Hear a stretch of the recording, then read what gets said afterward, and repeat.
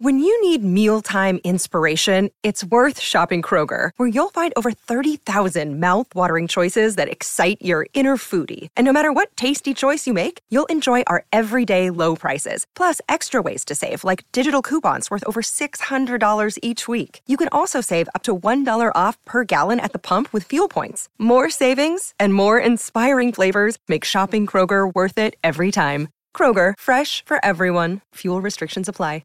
You're listening to Anita Marks on 98.7 ESPN. Anita Marks with you tonight for the next 3 hours. We've got a fun show lined up for you.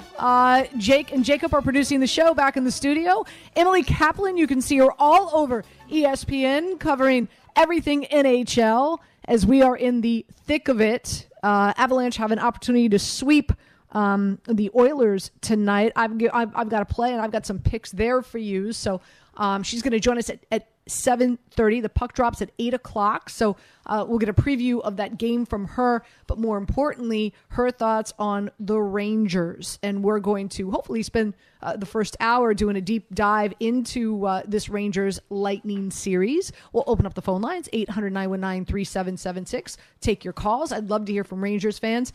Your thoughts on game number, right? 3, 4? No, it's 4, right? I'm getting it mixed up. You know what's happening, guys, is that it's like because we have the Celtics Warriors series going on, that and we've got and the Rangers Lightning and the Avalanche in Colorado. It's like I get mixed up in regard to what game we are in the series. But nonetheless, we'll be spending the first hour talking about the Rangers and the Lightning. Again, excited. Emily Kaplan's going to join us at 7:30. We'll talk some NBA, getting you ready for that Celtics-Warriors matchup as now they head to Boston for Game 3. That is Game 3, and that is Wednesday night at 9 o'clock in Boston. Do you guys feel like there's just too much downtime between games when it comes to the NBA right now? And like, I get it, it's the West against the East. So when we get to this point, it's the finals. You've got to, you've got to equate the fact that they're traveling across the country. It's Boston, San Francisco, Boston. I get it. But I like, don't you guys feel like it's just too much downtime? Absolutely, Anita, and good evening to you. And good evening. Good evening, yes. And to your point yesterday, it was such a great day for sports. I know people were complaining about the early pitch off, I guess, for the Yankees at 11:35. That is a little early. Come on, like early. you haven't even had your first mimosa or like Bloody Mary at that point. And people, at least I haven't. Yeah, right. It's 5 o'clock somewhere, but people were complaining that it was on Peacock, which I get to, but realistically, if you look at the schedule of events of sports yesterday, you wake up, you have the Yankees. Throughout the day, you have baseball games. You have a Game 3 playoff game of the Rangers at 3 o'clock. And then to end your night, you have an NBA Finals game. So we kind of discussed in our pre-show meeting how there's just so much going on in sports right now. And we are spot on. It's just such a great time, whether you're a baseball, basketball, football, or hockey fan.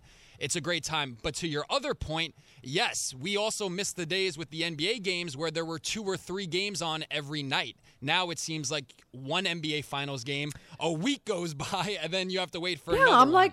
I'm like, wait a minute, Wednesday they're playing? Between Game 3 and Game 4, it's only Monday. It is Wednesday to Friday, which is not that big. That's how it should be a lot of the time when you're not traveling. It should be a game, a day off, and then the other game. But Game 1 and 2 felt like there was a huge gap in between the 2 games. Yeah, just too many days off. Too many days off. But as we know, the series now is tied. Game 2 looked more like what I was expecting in Game 1. But nonetheless, now, of course, the Warriors feeling a little bit better about themselves, and they're going to have to win one back in Boston to regain home court advantage. So we'll do a deep dive into what's going on in the NBA and what I'm expecting in Game 3. Like I said, you've got the Rangers up 2-1 in the series against the Lightning, and you've got that game tomorrow at 8 o'clock, another game in Tampa. We'll dive into that again. Emily Kaplan is going to join us. Also, Major League Baseball, Yankees are off today. Nice. They've got a day off. They're back in action tomorrow in Minnesota against the Twins. First pitch will be 7:40. They just got done sweeping the Detroit Tigers, so a nice day off on the road. But meanwhile, you've got the Mets playing tonight And they're still on the West Coast, so they split the series with the Dodgers 2-2. So now they just head a little further south. They're in Cali and take on the Padres. They started a 3-game series. Carrasco on the bump for the Mets, going up against Blake Snell. So I really like the Mets tonight. I'll give you a play there as we get closer to first pitch. And Pat Regazzo is going to join us. He covers the Mets for SI, so he's going to be joining us around 8:30 this evening as well. Even though the Yankees are off, obviously the big news is Andujar.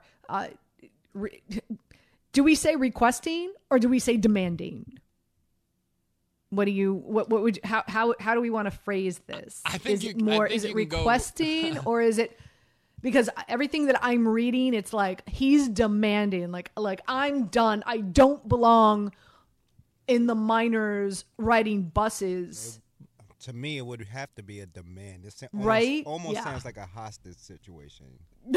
But Anita, do you blame him? Like, do you blame him for wanting out of the Yankees? He's constantly done his job every time he's come up. At first, it was the defense that was kind of a scare, but he's fixed his defense. He's done everything that he's been asked of, and I think a lot of Yankee fans can agree he certainly belongs on this team, in this lineup, over people that have been struggling like Joey Gallo and Aaron Hicks, just because of the money that they've spent for those guys. And I think the Yankees are a little too prideful to admit that they really made a mistake with Joey Gallo. I think a lot of Yankee fans would prefer to see Miguel Andujar's bat in the lineup over a struggling Hicks and Gallo. So it's a really bad situation. I know you typically you produce the show with me on Saturdays, but Sunday we fielded a number of calls from Yankee fans who are upset and disappointed with the situation and are more so on the Andujar camp team more so than the Gallo team. But we'll dive into that tonight as well. We'll get you ready for Mets and Padres. That first pitch is at 9:40 p.m. again because the Mets are on the left coast. Avalanche and Oilers, that puck drops at 8 o'clock. Again, Yankees are off. Rangers don't play until tomorrow night at 8 o'clock. You'll be able to listen to that right here on 98.7 ESPN. And, of course, the Celtics and the Warriors, Game 3 in Boston. Is Wednesday at 9 o'clock. Also, big week around ESPN because it is NFL Futures Week. So all week long, every platform, every show, we're talking NFL futures. So I thought it'd be fun. We'll do it tonight as well, and we'll keep it local. So we will talk Giants and Jets futures. Like futures in regards to what? Futures meaning what the odds makers out there expect for the Jets or the Giants to win. What is their win total? Over, under what? For the Jets, it's 5.5. For the Giants, it's 7.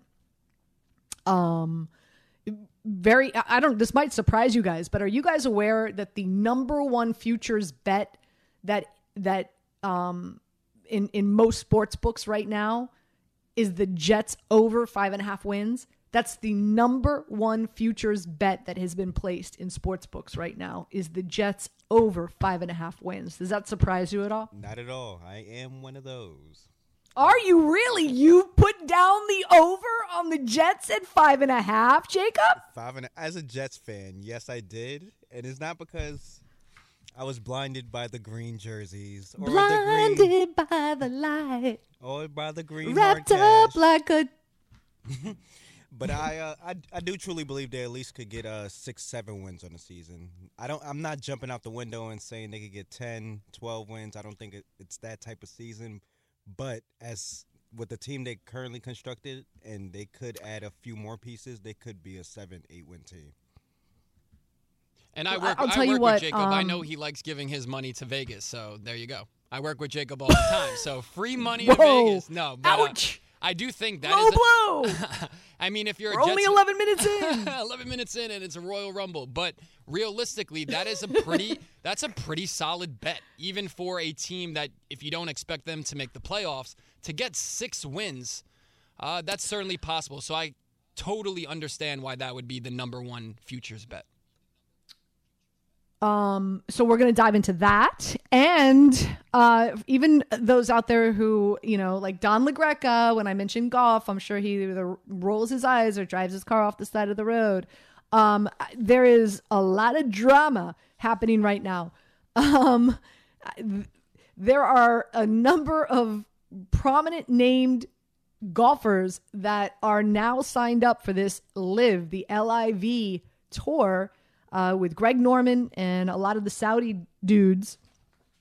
That the first tournament is in London next week.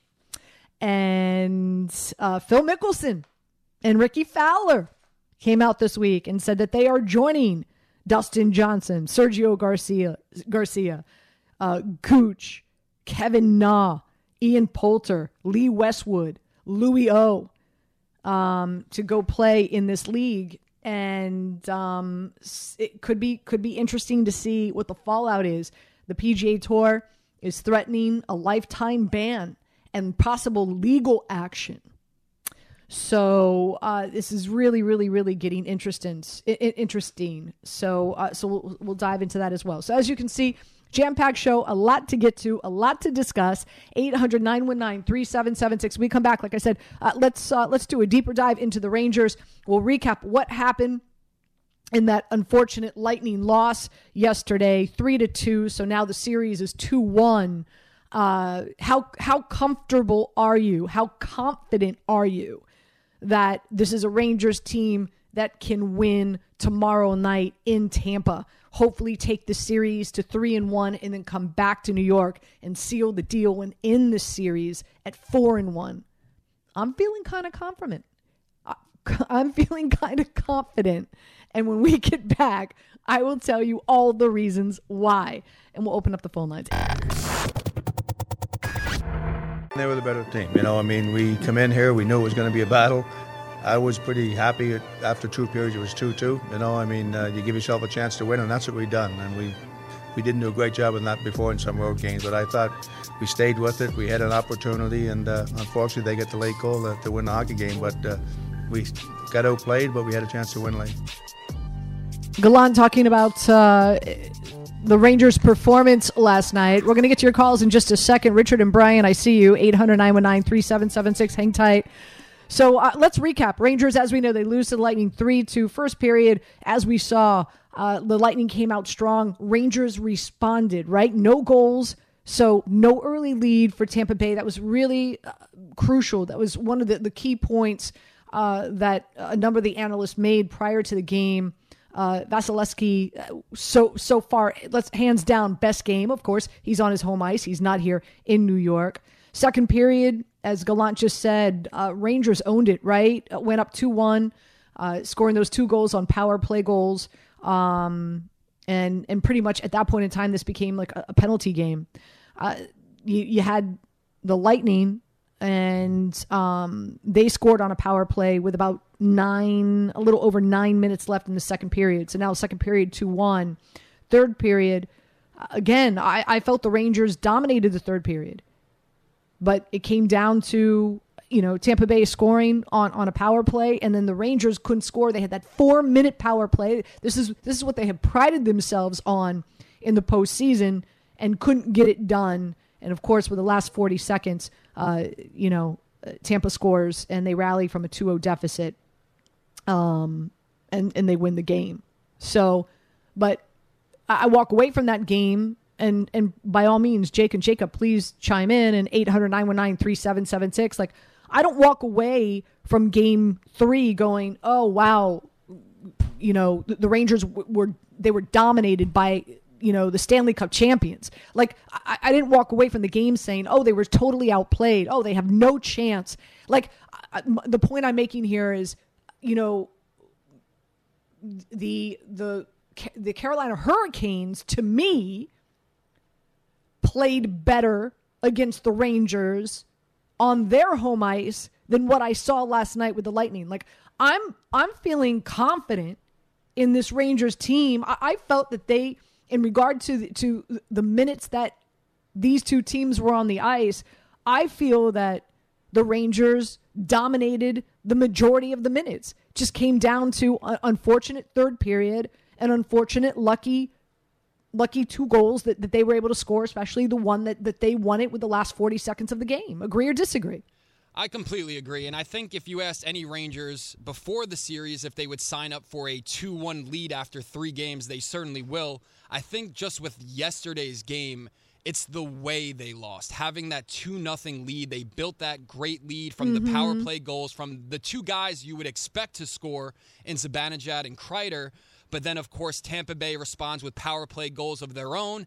And then, again, it's just if you asked any Rangers fan if they would sign up for a 2-1 lead before the series, yes. But the way they lost that Game 3 with 40 seconds left, they had the 2-0 lead. That might be the turning point in the series. And I hope for the Rangers and New York that it's not.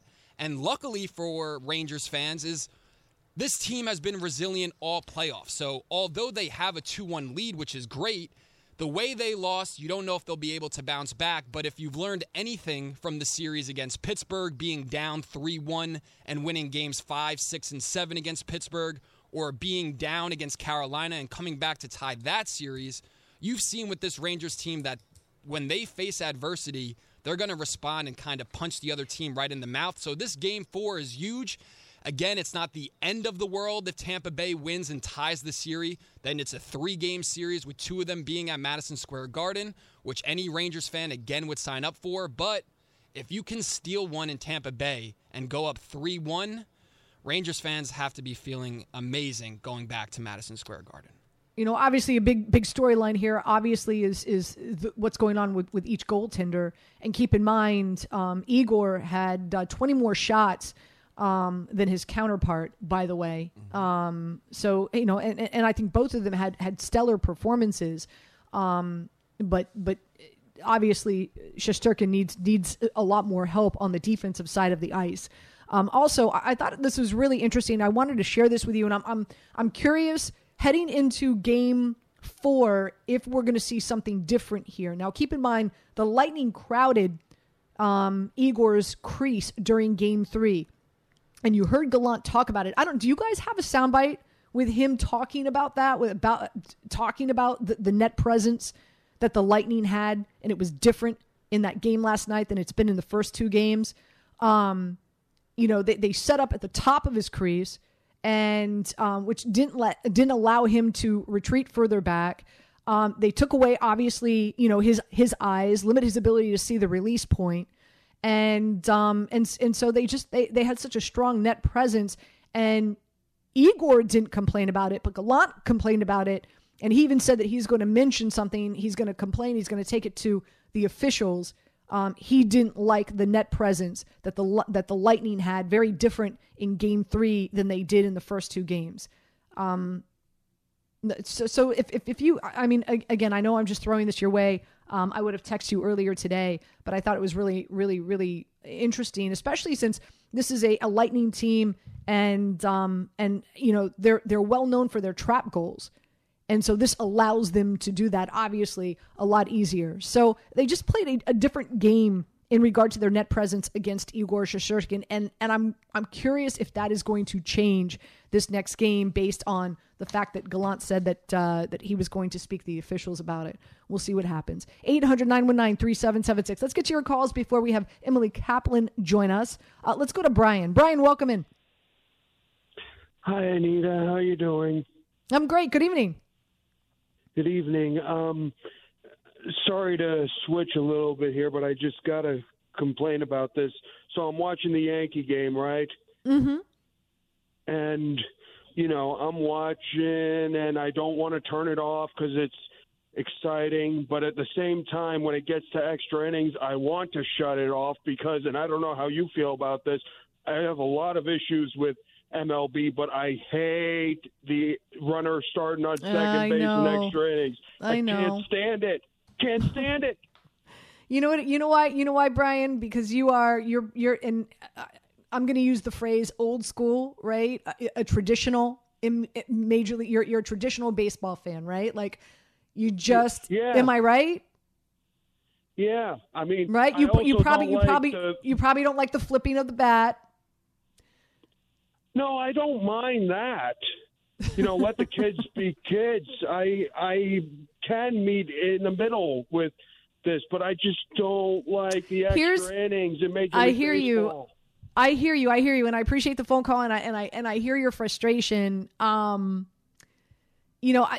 keep in mind, this is what's happening. I mean, we are living in a time right now where millennials are now Major League Baseball's audience that they need to capture, that they need to get. They want them to come to the ballpark, and it's all about what for when I talk to millennials about how much I love golf, they're like, I don't understand. You go and you're on a golf course for 5 hours and you don't look at your phone and you don't text, you don't get on social media, you don't make they can't fathom how you can be so disconnected. And again, I know I'm throwing a large net here. I know there's millennials out here who I don't mean to be stereotypical, but the majority of millennials that I speak to are like, oh, no, I can only play 9 holes. I can't go play 18. Like, I can't be out there for 5.5 hours without my phone. Okay. And I just share that with you to say, like, that's the audience now that's getting older. That's the audience that now is starting to have children, that Major League Baseball organizations and teams want them to buy season tickets and come to the games and buy the $15 hot dog and the $25 beer. And unless you speed up the game, they're not coming. They're not coming, Brian. So, that's what a lot of that is about. Got to speed up the game. Game's too long.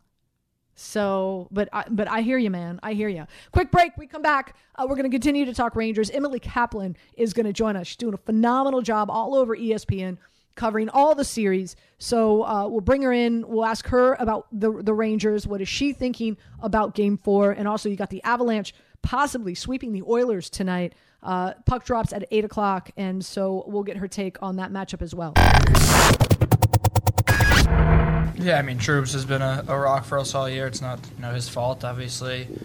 Some calls happen, obviously. That one start of the third, I don't know about that one. But, Troops, he's played a lot of games. He's a leader for us. He bounces back. I don't think anyone here is blaming Troops. It's nothing like that. But, he still does a lot of good things. Still, played a really good game, played hard. And it happens. He had a few penalties, some bad bounces that, he dropped his stick on one, puck bounced, I think threw a skate on another, but, I'm sure he'll be the same guy come next game. Adam Fox talking to the media after an unfortunate loss. So Rangers still up on the series 2-1. That's the positive. But as we know, they lost to Tampa Bay yesterday afternoon, 3-2. Without further ado, let's bring in Emily Kaplan, who's doing a phenomenal job. Emily, so thrilled that you're on. Can I just say, I feel like I'm so proud of you. Like, you're crushing it. You're doing such a phenomenal job. You look great. You sound great. And I can say, oh, I knew her win. Thank you so much, Anita. First of all, thank you for having me on your show.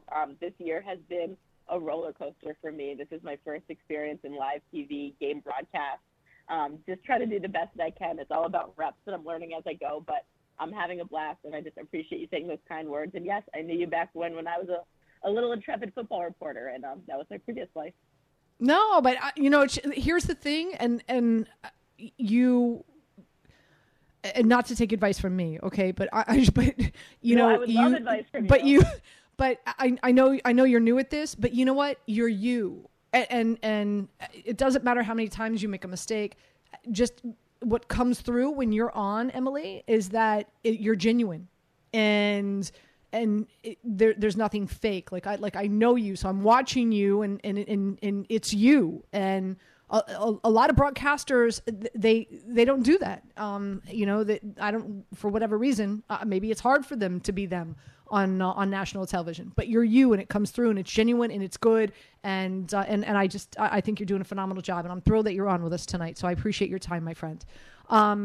Let's before I let you go, I do want you to break down and give us a preview of the Avalanche Oilers game that I know that that puck drops in less than 30 minutes. But let's talk about the Rangers.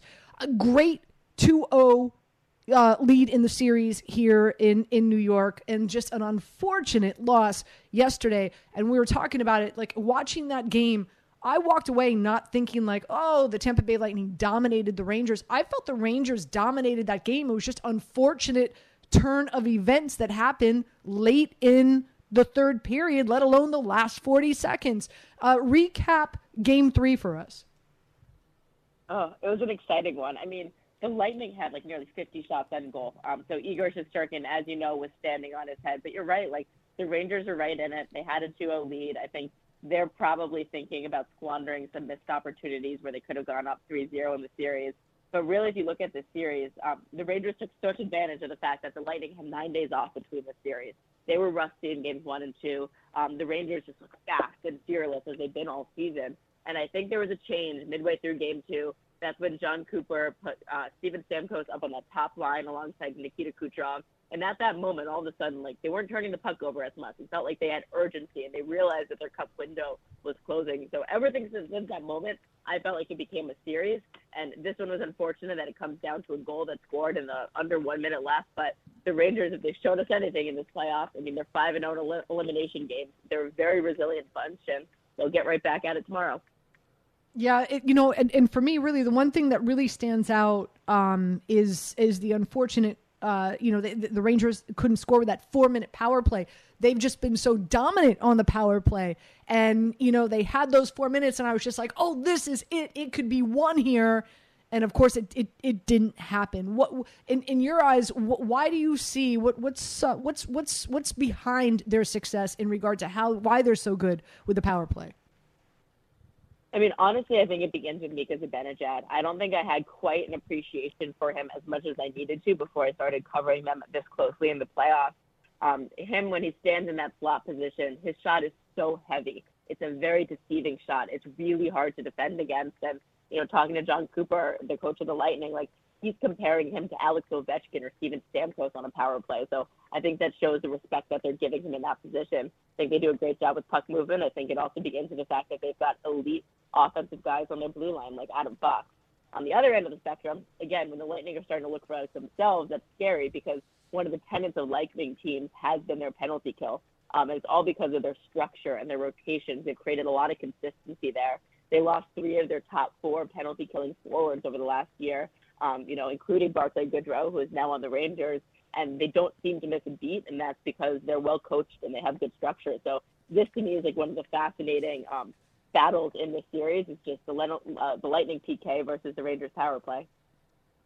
Let's talk about Igor Shesterkin. And I jokingly ask this: over under how many dogs in the New York and New Jersey area are going to be called Igor in the next 3 to 4 months? That is a great question. I honestly haven't thought about that. I'm going to take 5,000 and I'll take the over. Right. Listen, I have 3 dogs. Unfortunately, I just recently, in the last year and a half, I lost 2 to old age. But if I was so inclined to get a 4th, as sucked in as I am to this Rangers postseason, I might call him an Igor. Even if I got a girl, I would still name her Igor. I don't know. But nonetheless. Shefty's cute too. You can go with Shefty. But you're around him, you're in the locker room, you're talking to him, kind of, give us some insight. He's got such a huge fan base now. I mean, the other day I threw out a show question. Who's taken over New York more, Aaron Judge with the Yankees this season or Igor Shesterkin with, of course, the Rangers in the postseason? And it was, I fielded pretty much 50-50. So kind of give us some insight in regard to Igor and what he's like. Yeah, well, the truth is we don't really know what he's like because he doesn't do any on-camera interviews because he's not really confident in his English, and neither does Artemi Panarin. I'll tell you that those two are glued at the hip. We stayed at the same hotel as the Rangers, and I've just always see them together, always walking to get meals, always walking out of the rink together. Just seems like a really respectful guy, a quiet guy, someone who's very serious about his craft. Talking to people who worked with him and played against him in Russia, they talked about how he really amped up his work ethic over the last couple of years there to be this elite goaltender. And I think something really interesting about him that I'm not sure is really being covered enough is he never had the full-time net until he got to New York this year, either in the KHL, the Russian league over there, or the Russian national team. He was always sharing it with somebody.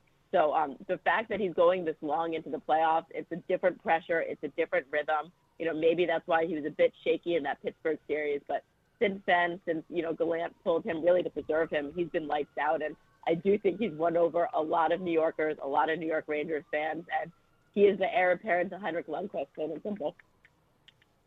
Again, Emily Kaplan joining us here on 98.7 ESPN.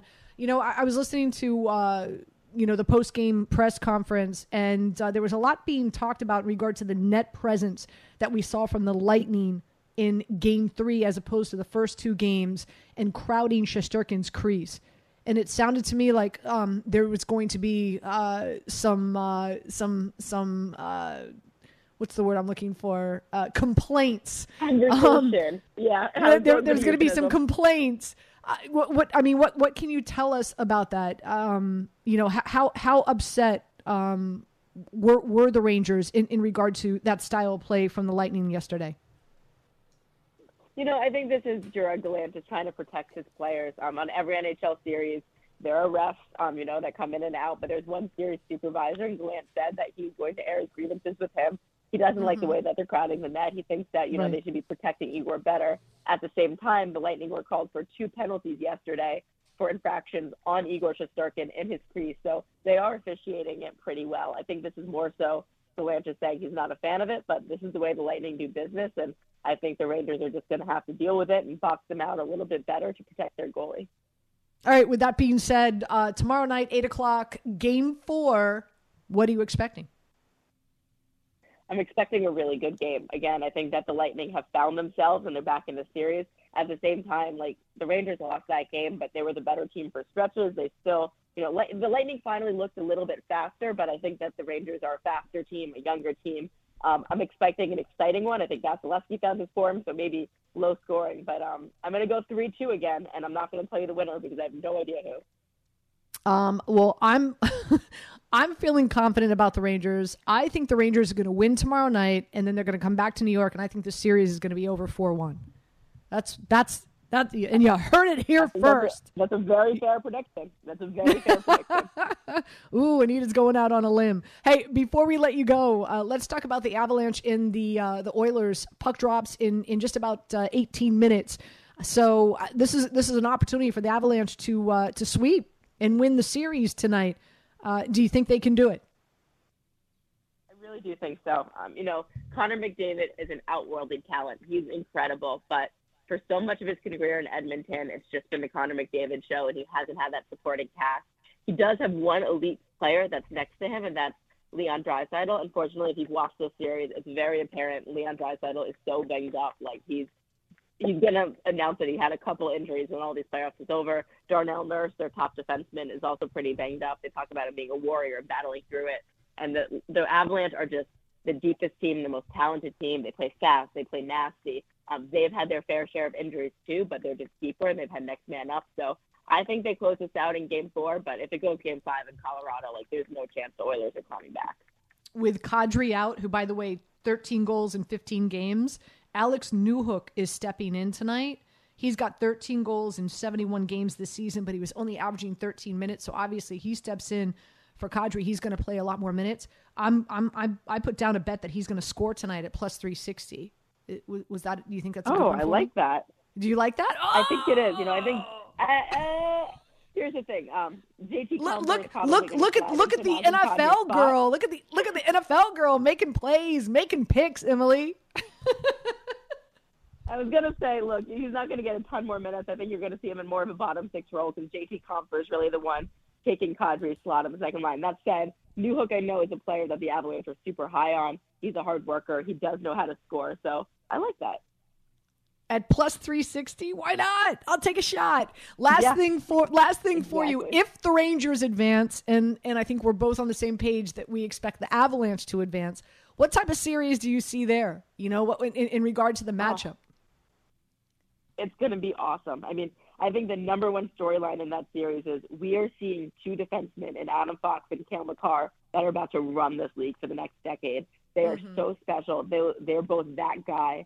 And I think it's just going to be so fun to watch them go toe-to-toe with each other, both offensively and defensively. I think it's going to be a fast series. I think it's going to be physical. I think that the Colorado Avalanche will be pretty heavily favored, just considering they feel their time is now. They've gone through the playoff heartbreaks before. This is a team's season to win, whereas the Rangers are more of underdogs. But I don't think the Rangers would be out of it by any means, and I think it would be a great series. Emily, you rock. Again, just singing your praises. You're doing such a phenomenal job on ESPN. So awesome, and we appreciate your time tonight. Thank you, my friend. Thank you so much, Anita, and I look forward to meeting your new dog, Igor or Shefty, in the future. Oh, I don't know. People would be concerned about me if I go out and I get another dog. I've gone from 5 to 3 and then back to 4. No, that wouldn't go over well. But Emily, you rock. Enjoy the game tonight. Thank you, Anita. You got it. Emily Kaplan joining us here on 98.7 ESPN. How am I playing the Rangers game tomorrow? I'm going to play that they're going to win the series at minus 140. I'm also going to play that they're going to win the series 4-1, which means I do expect them to win tomorrow and come back to New York and seal the deal and win the series 4-1. Again, keep in mind, the Rangers had a 2-0 lead. Tampa Bay needed to come back in order to win, and they got lucky in the third period, with all due respect. Scoring with less than a minute, 40 seconds left. Rangers missed out on a 4-minute power play, which is very uncharacteristic of them. I mean, this has been their bread and butter. This is how they've thrived this postseason. And I really do think that Lightning, the net presence in regard to really kind of invading Igor's crease, I don't think, at least I hope, we won't see it so aggressively played out tomorrow. And maybe there'll be some more calls that will be made that I think could really be a factor. In regard to the Avalanche and the Oilers tonight, I'm with Emily Kaplan. I do believe that I believe they close out the series. Here's what I don't understand, gambling-wise.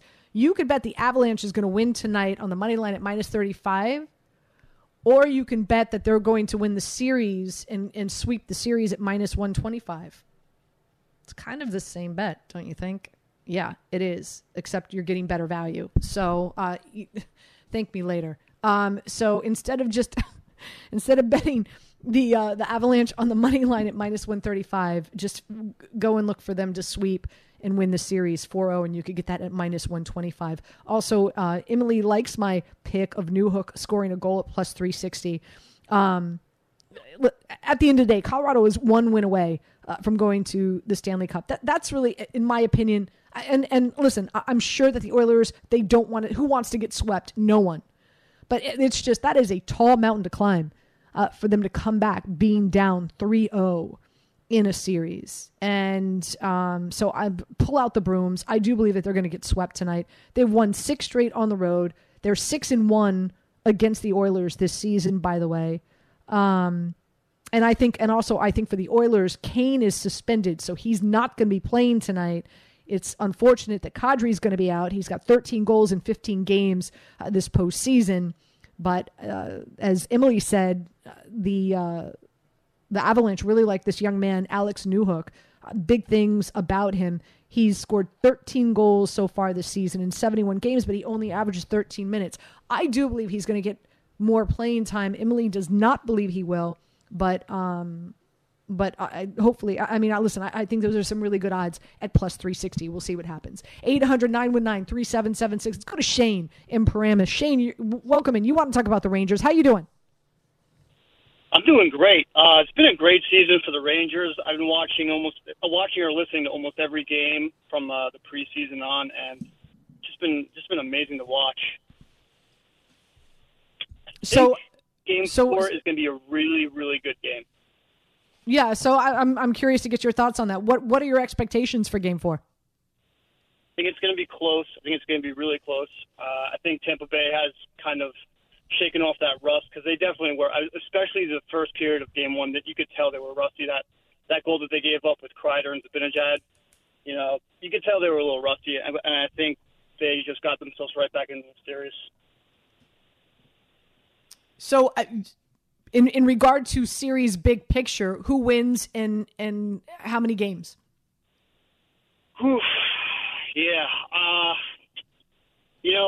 I'm such a diehard Rangers fan. And this isn't the same team from 2014, 2015, where it's like we were kind of an older team.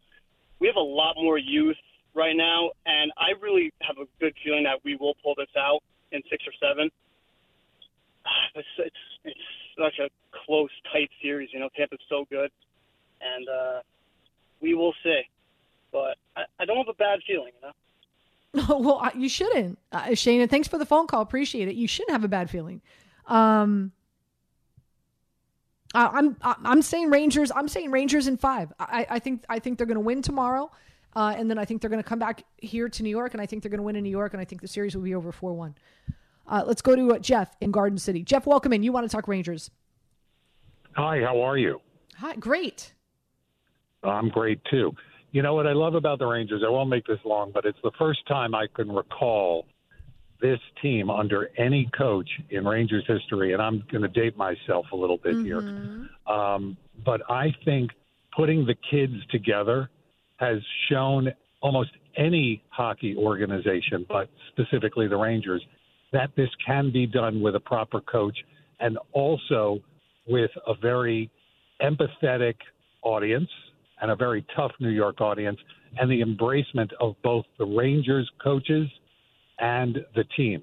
And they have surprised everybody, but I do think they are here to stay, not just this year, but for the future. I have never seen this kind of activity on the ice in 50 years. Yeah, Jeff, and, I hear you, and I appreciate the phone call. I think you're spot on because, and again, just hearing what a lot of analysts say, this is a Rangers team, very young, that's peaking a little bit before most people were expecting. And so, A, that's great for where we are right now, but B, it's fantastic for what's to come. And it could be an exciting next few years, 3, 5, 7 years for this Rangers team and Rangers fans. No denying that. Let's go to Richard in Manhattan. Richard, good evening. How you doing? Hi, Anita. Hi. Anita, before I get to my Met point, Rangers, what happened yesterday is 1 in a million. They led up 51 shots and were winning 2-0. That's almost impossible to do. 51 shots, 19, 17, and I think 18, whatever it was, all 3 periods. They got murdered in shot attempts against them. So the fact that they were up 2-0 was pretty amazing. They just couldn't hold on. All right, my Met point. And I'd love to talk to Buck Showalter about this. He brings in Diaz in the 8th inning because and they're protecting a 4-2 lead because the Dodgers are sending up Trey Turner, Mookie Betts, and Freddie Freeman. And Diaz does a great job. 15 pitches, 1, 2, 3. So now we go, and yesterday's game was super important. We lost 2 out of the 3.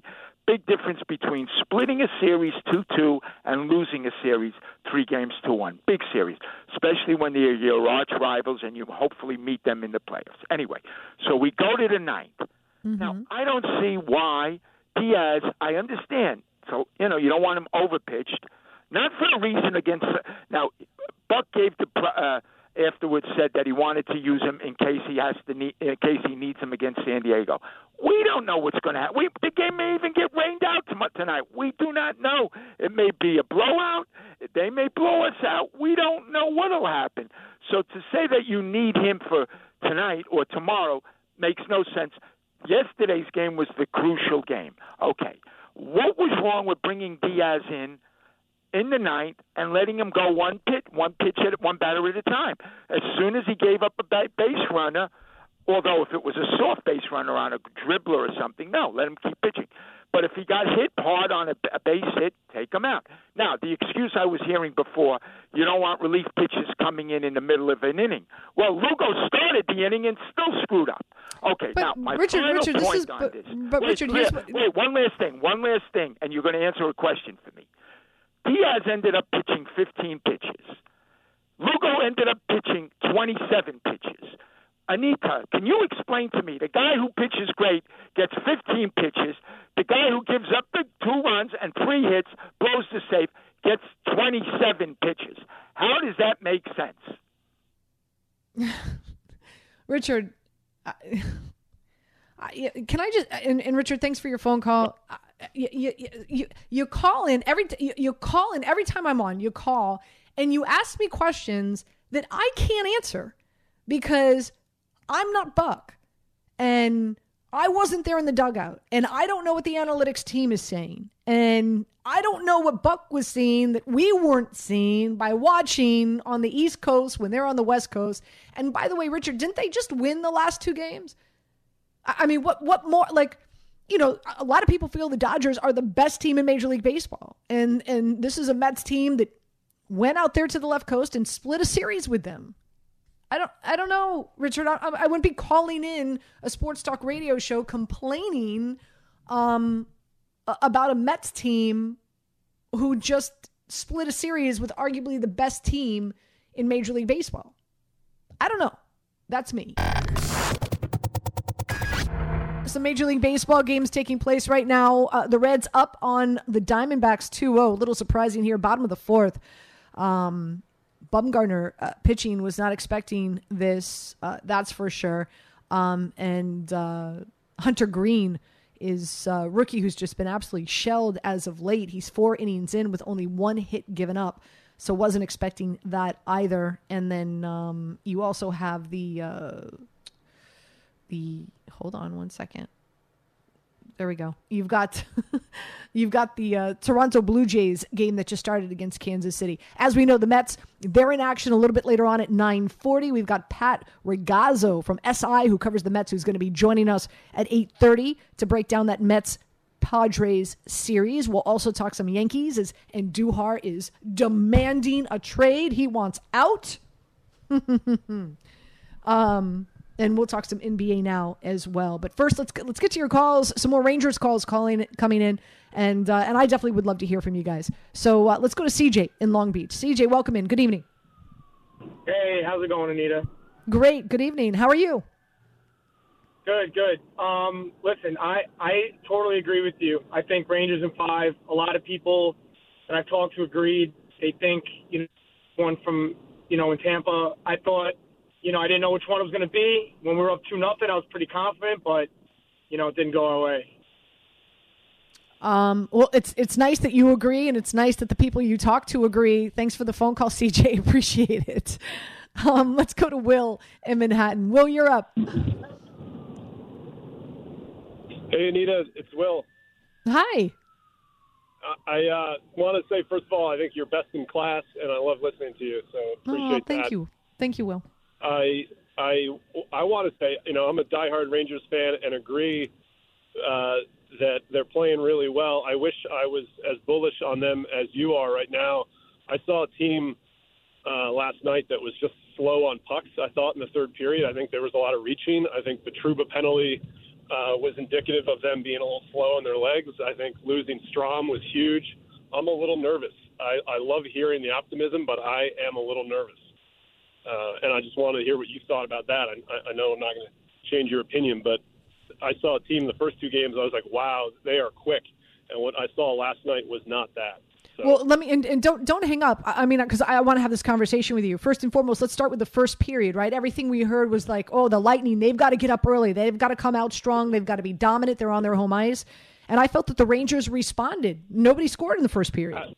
Absolutely. No, I think they did. I think they played a really strong first period and second period there. I think the power play goals were massive. I was going nuts when we got them. Mm-hmm. And then in the third period, it started to set in what I think I had been waiting for. We come out of that Canes series. We go the distance with the Penguins. We go the distance with the Canes. It's like, eventually this is, these guys are playing every other night. And I'm like, eventually we're gonna come out slow. And I think I think we came out quick in the game, but I think that I'm just nervous that I hope these guys have the gas right now. That's all I'm thinking. But wanted to share that with you and call. Yeah. I really hope I'm wrong. Yeah, I hope you're wrong too, Will. Thank you for the phone call. It's kind of the same, and I'm going to switch gears here, and I'm going to start talking about this Celtics Warriors series. That's interesting in itself because no matter who you talk to, there's people who believe that the Celtics are the better team, and there's people who believe that the Warriors are the better team. Now, full transparency, I have loved this Celtics team since the All-Star break. I've been watching them and handicapping them throughout the All-Star break, and picked them to win against the Heat, picked them to win against the Bucks, but at the end of the day, I do believe the Golden State Warriors are the better team. Now, I think the Warriors, and not by a lot. And in this last game that we saw, to me, was more of what I was expecting in Game 1. And I'm going to get into all that in just a second. But the comparison I'm making here is, a part of me feels like the Celtics went the distance with the Bucks. They went 7. Went the distance with the Heat. They went 7. Meanwhile, the Golden State Warriors, they sat back and watched to see how that Celtics Heat matchup was going to play out. And so, even though the Boston Celtics came out and won Game 1, you look at all 4 quarters that they played, and really it was that fourth quarter in the first game that they outscored the Golden State Warriors 40-16. That was the difference maker in Game 1. And of course you saw what happened in Game 2, and more of how the Warriors play, especially at home at the Chase Center. And also, this is a Golden State. This is a Boston Celtics team who've, they don't defend their home court like the Golden State Warriors typically do, right? The Bucks won in Boston. The Heat won in Boston. I think the Golden State Warriors could win in Boston. But just to kind of the analogy, I understand what you're saying. This is a Rangers team that they've had to go the distance with their previous opponents, right? Like, wow, the Penguin series, the Hurricane series. They've gone the distance with those two teams. And so, are they gassed? I wondered the same thing in regard to the Celtics, right? So we'll see what happens. But again, disappointing third period, especially the last 40 seconds.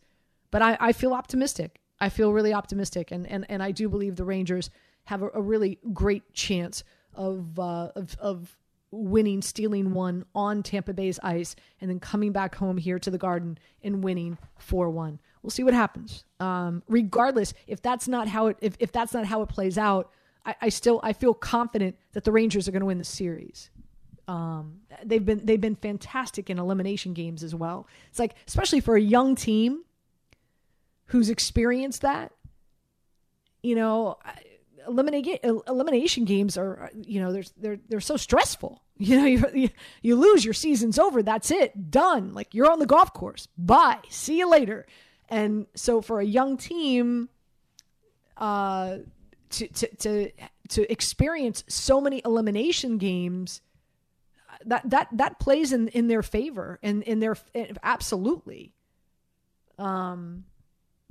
And also, I think a big thing, and I know we've heard a lot of people talk about this, is, they're on borrowed time, if that's the right phrase, right? Like, who expected them to be here? They're peaking way too soon. Like, we didn't expect, I say we, including myself, like we, folks did not expect the Rangers to be this good so soon, right? This is the Rangers team that many people expected maybe next year, 2 years from now. Okay, well, they've arrived. And so the experience that they're getting in these series that they're facing, these, fantastic, Sidney Crosby and the Penguins and the Hurricanes, and beating them on their home ice, something that very few Major League NHL teams have been able to accomplish. And then to beat the Tampa Bay Lightning 2 games in a row, something the Lightning have not experienced in 3 years. It's just it's a magic. Listen, at the end of the day, it's a magical season. Hypothetically, like, if I'm wrong and the Rangers lose and they don't win this series, at the end of the day, like, Rangers fans have to be like ecstatic, over the moon, thrilled with this season. I would imagine. I would imagine that most would be. Of course, you'd be disappointed, but at the end of the day, I think you've got to be really, really thrilled. There's plenty of concern about plenty of things. Boston's a hell of a team. They have a great defense. They've got guys who are athletic and powerful and can get to the rim and whatever it takes. We're going to need contributions from a lot of people. We're perfectly capable of winning games where Steph doesn't have a huge night. It just means other guys got to step up and score for us. But that's something that they've done all year. Steve Kerr talking about his Warriors. As we know, they took Game 2, 107-88 against the Boston Celtics. They shot 45% from the field, 45% from the field, 40% from downtown, and had 42 rebounds.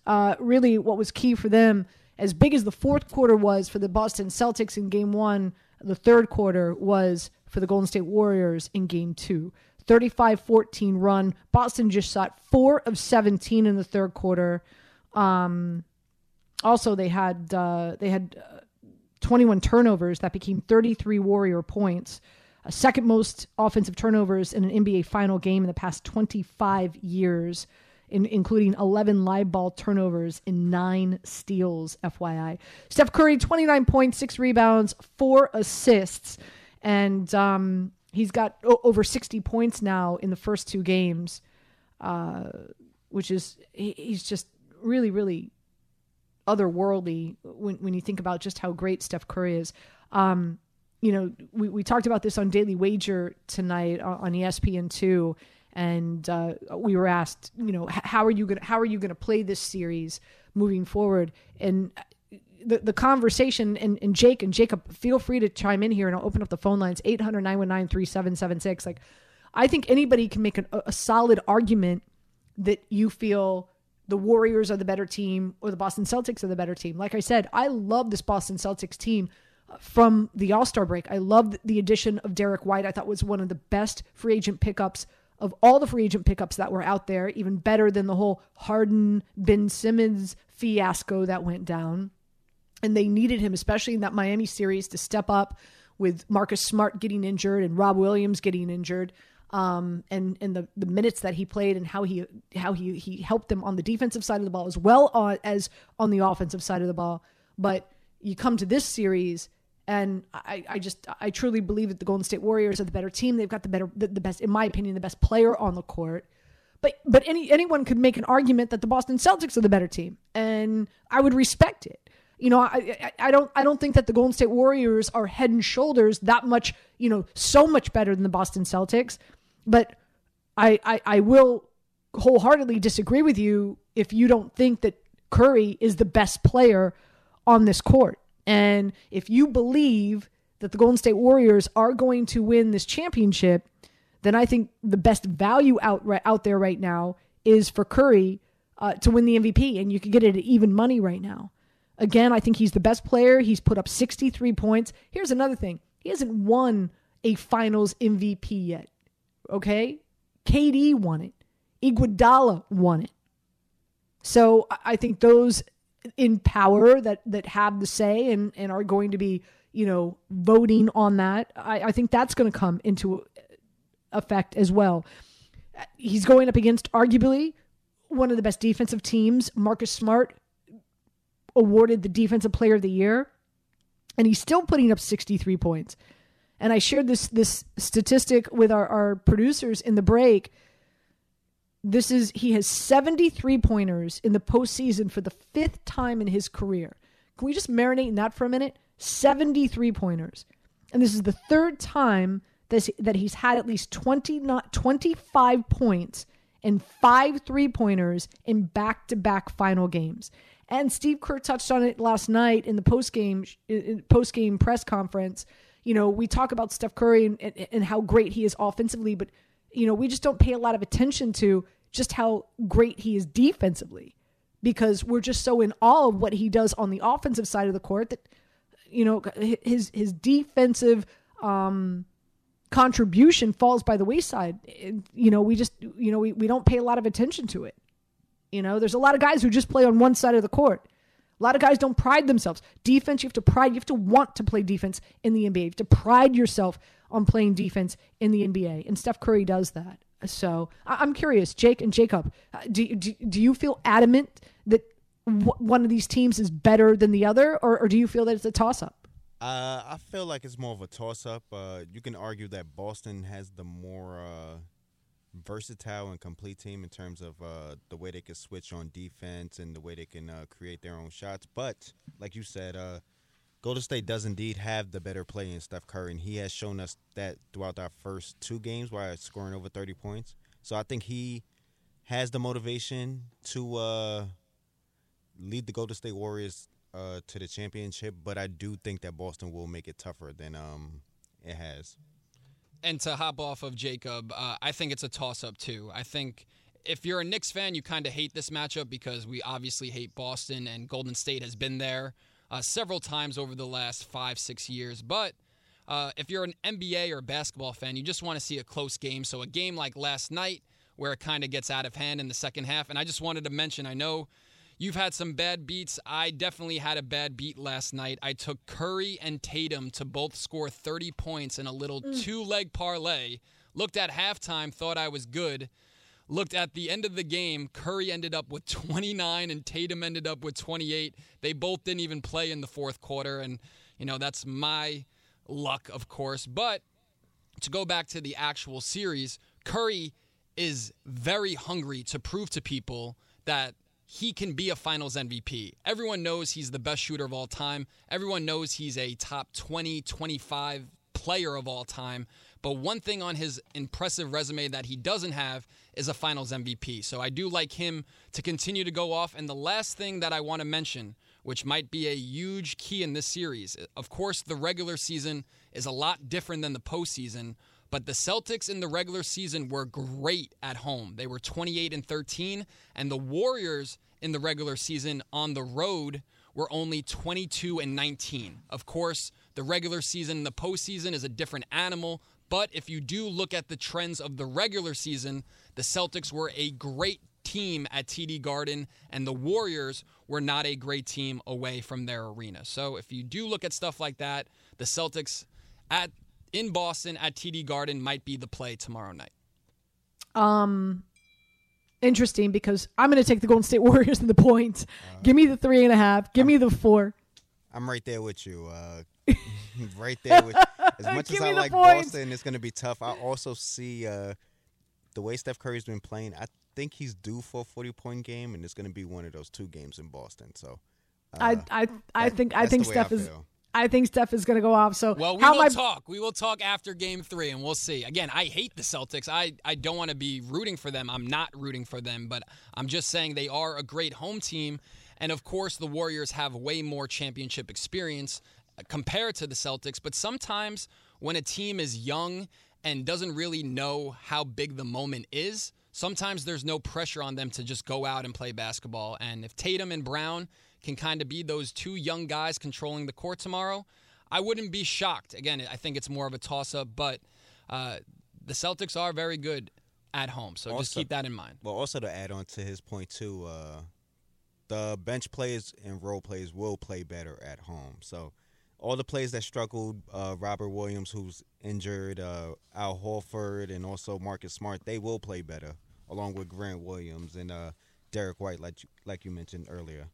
Yeah, just to kind of give you some scores here, or some stats, I should say.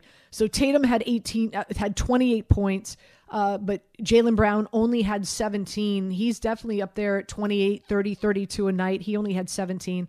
Horford only had 2 points, 8 rebounds. Robert Williams had 2 points. He only played 14 minutes. Now he re-injured that knee. So will he be able to go on Wednesday night in Boston? Got to keep an eye on that. He's such a crucial part of their defense, especially in the paint, especially with Draymond Green, and how Draymond Green is fired up right now.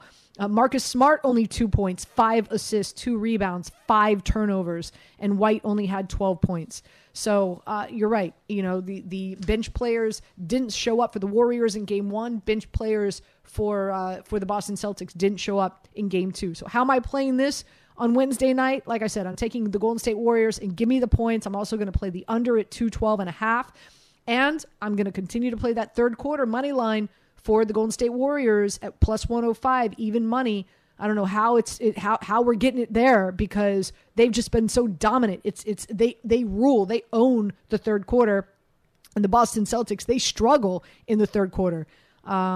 So that's how I'm rolling here. You got to like the way that Draymond Green is setting that attitude, that aggressiveness, that confidence, especially in game 2. Boy, was he a force to be reckoned with. Prop bets, I'm going Curry over 28.5 points. I know you like that, Jacob. He's shooting 45% from the field, 46 from downtown. And I'm going to take the Klay Thompson under 18.5 points. He's been struggling. He hasn't been able to put up 18 points in the first 2 games, 15 in game 1, 11 in game 2. He's only averaging 32 points from the field, 28 points from downtown. So that's how I'm playing the Celtics Warriors game on Wednesday night. 800-919-3776. You want to chime in? We're going to talk some Major League Baseball. You got the Mets in action. 9:40, a little over an hour and 10 minutes will be first pitch as the Mets start a 3-game series against the Padres. They were in L.A. and split the series against the Dodgers 2-2. Now they head south to take on the Padres. Carrasco on the bump for them tonight. And so we'll be breaking that down next here on 98.7 ESPN. Without further ado, Pat Ragazzo is joining us. He covers the Mets with SI. Pat, welcome in. Great to have you on the program. How you doing? I'm great. Thanks so much for having me. How are you doing, Anita? I'm great. I'm all in with the Rangers right now. I'm enjoying this postseason with the Rangers.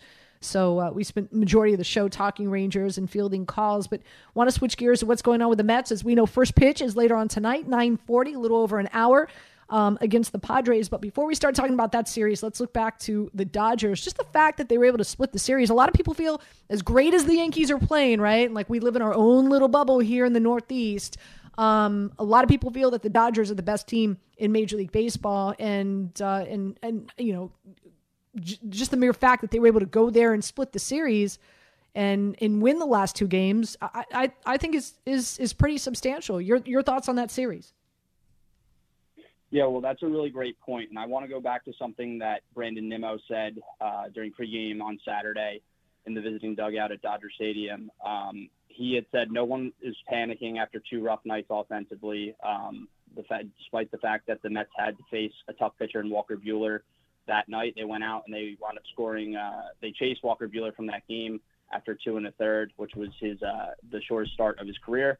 They wound up putting up 9 runs, and then, of course, the wild win yesterday. So what Nimmo said was that no one was panicking, and because they have a veteran team, it gives them the ability to bounce back quicker. And we've seen it, throughout the first portion of the season. We're just about a third of the way through.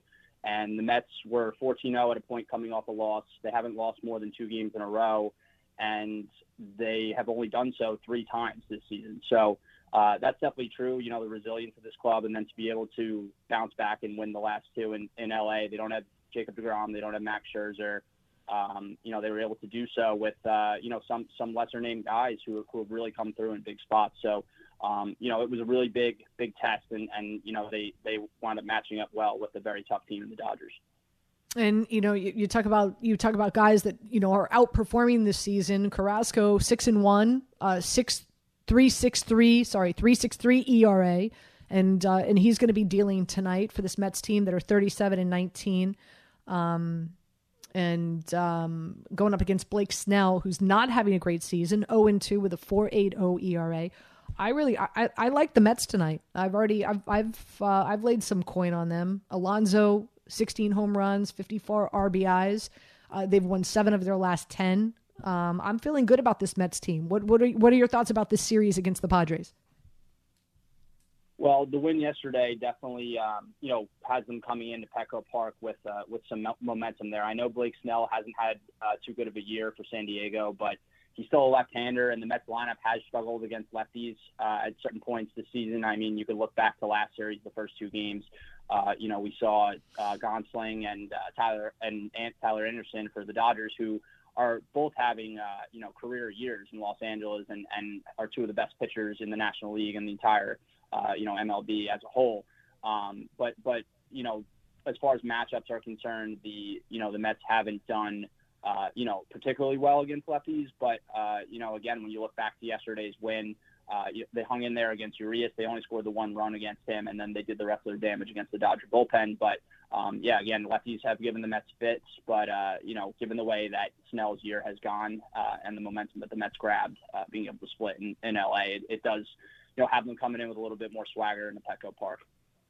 Pat Ragazzo joining us here on 98.7 ESPN. You can see his work all over SI, talking all things Mets. And so let's talk about some of the injuries. Let's shelve Jacob deGrom for a minute. I definitely want to get an update there, but let's talk about the recent ones that are kind of like off the beaten path, right? Like, so Lindor in breaking the tip of his finger in a hotel door.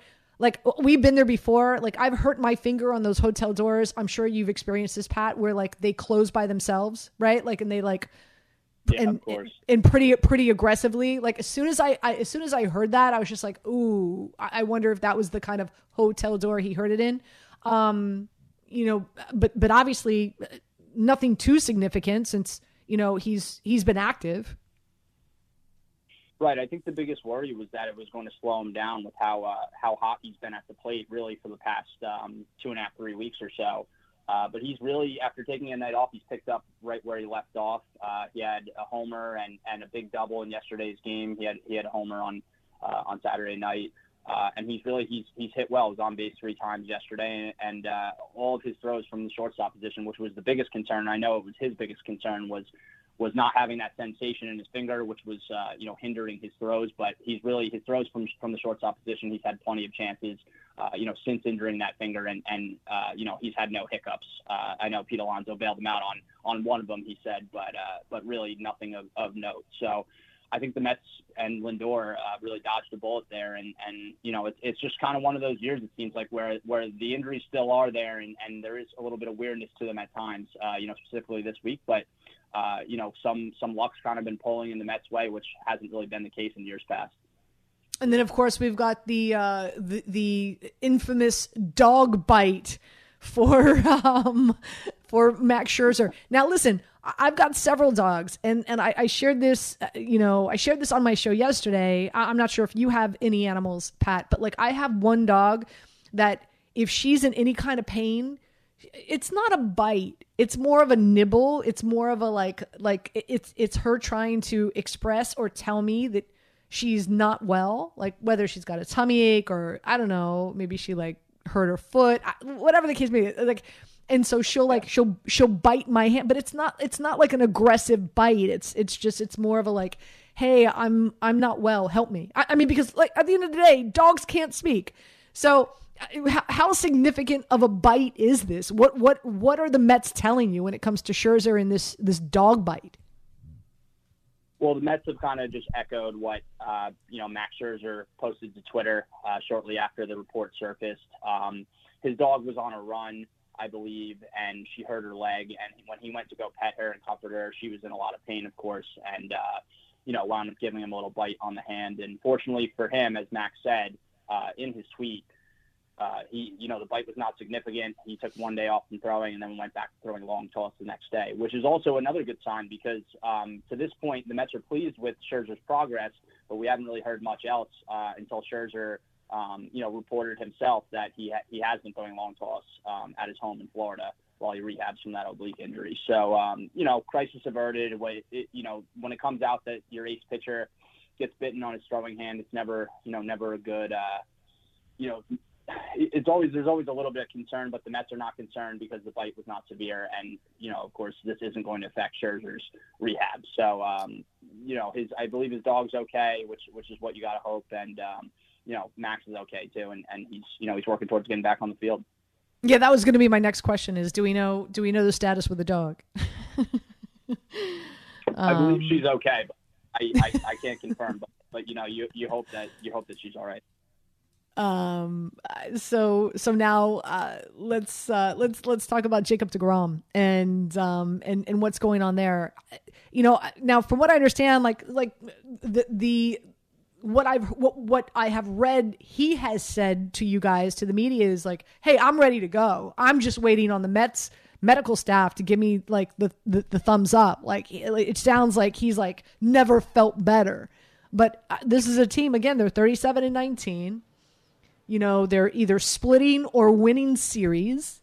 They've got a monster league in the National League East. Do you think this is a matter of the Mets taking their dear old time? Because, I guess my question is, if the Mets weren't doing this well, do you think we'd see Jacob deGrom already in action? The latter is an interesting question, but my theory on the whole situation, of course, is that, deGrom missed the end of the season last year for the Mets, and, losing him last year, he was irreplaceable. And of course, he's the best pitcher in the world when healthy, so he's definitely irreplaceable. But this year, the Mets are just taking it, slow with him because he suffered the injury. He's not built up to the point to be able to come back to pitch in games. And the ultimate goal, especially with that lead that they've built, the Mets have shown that they're among the best teams in the league so far through the first 56 or so games. The goal now is to have Jacob deGrom return, and when he returns, have him on the mound every fifth day for the rest of the season and hopefully the postseason. And that really should be the way the Mets are looking at it. I believe that is the view scope that they have on their prized arm in Jacob deGrom. So, again, they're taking it very slow right now. He threw a 19-pitch bullpen over the weekend. It was all fastballs and was at moderate intensity. What needs to happen next is he needs to incorporate his off-speed pitches and then transition to high intensity in his bullpen. He'll then move to facing live hitters, and the Mets are going to need to send him out on several rehab starts before he can return. So if you do the math, it's a very fluid situation, but it is realistic to think that he could potentially return by mid-July potentially, but still there's a lot of season left from that point on, and it's a pivotal stretch in the season, and to have a healthy Jacob deGrom like that and to be able to count on him every 5 days, and Max Scherzer as well, who's coming from the oblique injury, I think the Mets would definitely sign up for that, especially considering how well they've been playing without their two prized arms. Great stuff, Pat. Thank you so much for joining us tonight. Appreciate your time. Yeah, of course. Thanks so much for having me on. You got it. Pat Ragazzo joining us. Again, you can see his work all over SI, covering all things Mets. And again, first pitch, 9:40 tonight. Carrasco going up against Blake Snell. They are in San Diego taking on the Padres. And I do like them a lot. In fact, you can play them on the run line at plus 170. You can play them on the money line at even money. I'm playing them both ways. And also I'm playing Pete Alonso to hit a home run off of Blake Snell. Why not? Right? Dude's got 16 already on the season. Let's make it 17 tonight, right? Monday night here on 98.7 ESPN. Let's talk about the Yankees and Andujar, who, as we know, is really frustrated, and understandably so, right? He has had some injuries. There has been some poor play that really has limited him to 90 big league games since his rookie season. While he's been here in the bigs, he's kind of fluctuated. His batting average, 234, 260, 329, 7 home runs in those 319 plate appearances in the bigs. And, I get it. I get, and he's played really great in the minors. Batting average in the minors, 312, 362. And I don't blame him in regard to him feeling that he deserves to be here and should have a better opportunity to have a prolonged big league look from the Yankees, right? But the Yankees are in a difficult situation in regard to the fact that, Gallo plays left and Andujar plays left. He doesn't have he's limited defensively. You can't put him in center. He doesn't have that range. And I truly believe it. So let me just preface by saying I'm playing Switzerland here. Okay. Like, I understand where Andujar is coming from. Right. But at the same time, I could understand where the Yankees are coming from because there's no more minor league options for Gallo. So, and based on what the Yankees have invested in Gallo, I think they need to see what more he can do as we get closer to the trade deadline. Now, he had a 2-run home run yesterday against the Tigers, right? He's still sitting with a 1.76 ERA. He was sitting with a 1.73 ERA before that game. But meanwhile, Andujar, he has, he's, I want to say this is his third time that he's gone down to the minors. So, you're allowed 5. So, big reason why, again, I think the Yankees are trying to buy some time here to see what can Gallo do. And possibly, one of these guys being traded at the trade deadline. And I'm sure Yankee fans out there would rather it be Gallo than Andujar. But it's an unfortunate situation.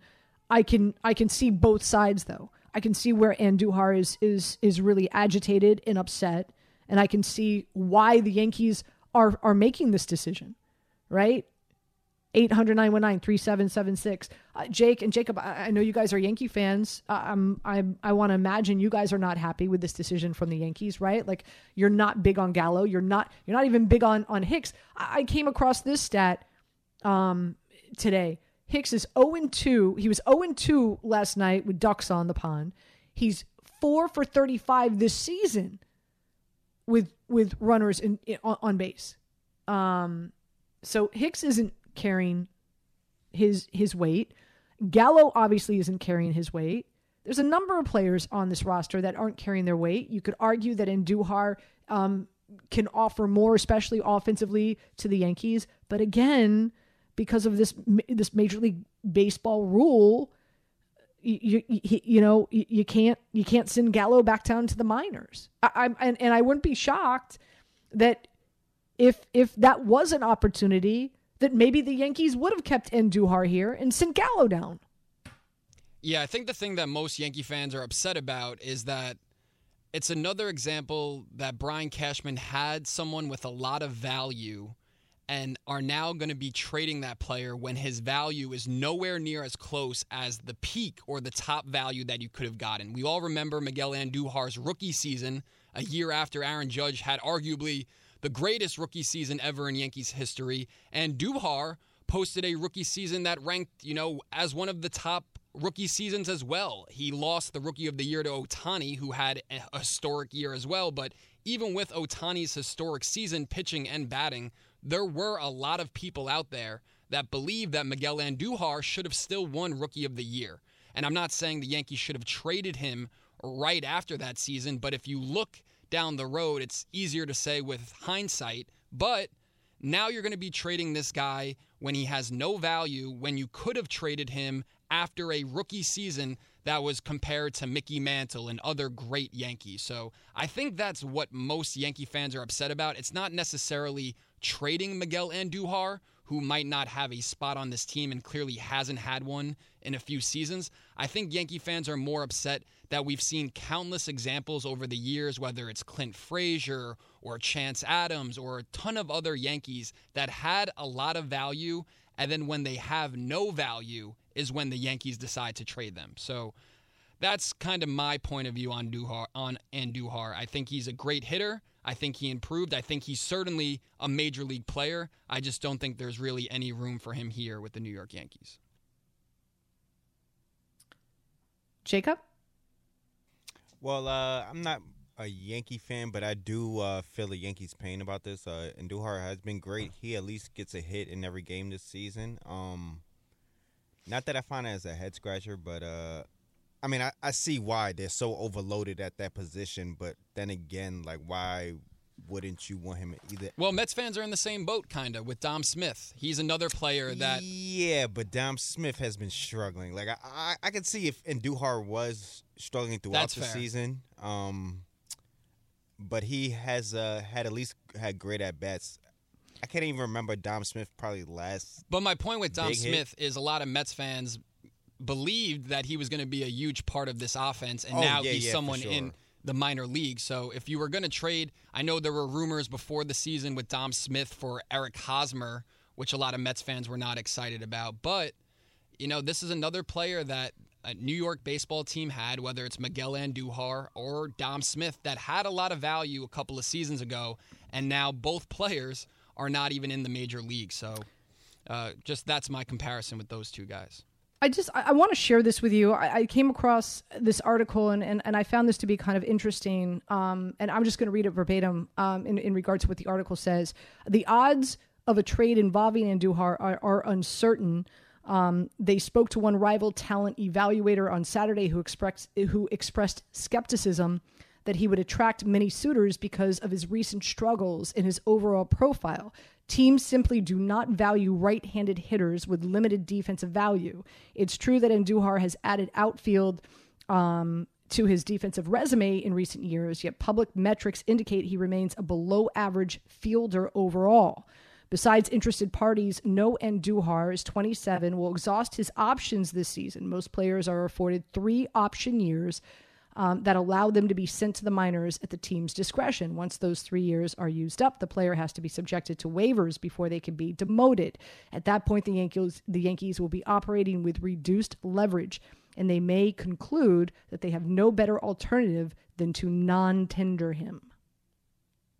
It's interesting. I know a lot of Yankee fans have talked about, on social media at least in the last few days, possibly making a package with Andujar for Kansas City Royals outfielder Andrew Benintendi, which might be an interesting deal. He basically has half of a season left on his contract. Andujar obviously wants out. So if you can maybe package a deal with Andujar and a few other maybe minor league prospects for Andrew Benintendi, who we all remember with the Red Sox a few years ago was killing us left and right. He's a lefty bat. He's a solid player. He's still young, only 27 years old. That's a guy that a lot of Yankee fans have been talking about trading Andujar for, but it'll be interesting how this all plays out in the next few days or weeks with him being clearly upset, going to the media and basically expressing that he wants out of the Bronx. A few teams, again, that this article is reporting could be interested: the Reds, the Marlins, the Nationals, the Rangers, and the Tigers. 800-919-3776. You want to chime in on the Yankees and what's going on with Andujar, feel free to do so. Also, I wanted to share with you, you've got, again, the Mets, that first pitch is at 9:40. You also have the Boston Red Sox taking on the Angels later on tonight. And this was my best bet on Daily Wager earlier this evening on ESPN2. I love the Red Sox tonight on the money line over the Angels. As we know, the Angels, they've lost 11 straight. Trout has been a hot mess since the whole fantasy football drama debacle was reported. He's 0-26. His worst drought of his professional career, 0-26. Keep in mind, this is a Angels team. They lost to the Phillies last night, so they had to travel all the way back to the West Coast. So you have the Red Sox, who swept the A's, so they've been on the West Coast. Also, you've got Noah Syndergaard pitching for the Angels, and last time we saw him, he got shelled by the Yankees last week, if you recall. I lost money in that game. Also, the Angels, their bullpen is just no bueno. It is not good. And Waka is pitching for the Red Sox tonight, and he's 3-1 with the 2.43 ERA. So my best bet tonight is the Red Sox on the money line against the Angels. And like I said, I also like the Mets. I'll play them on the run line at plus 170. I'm also going to play them on the money line at even money against the Padres. You're listening to Anita Marks on 98.7 ESPN.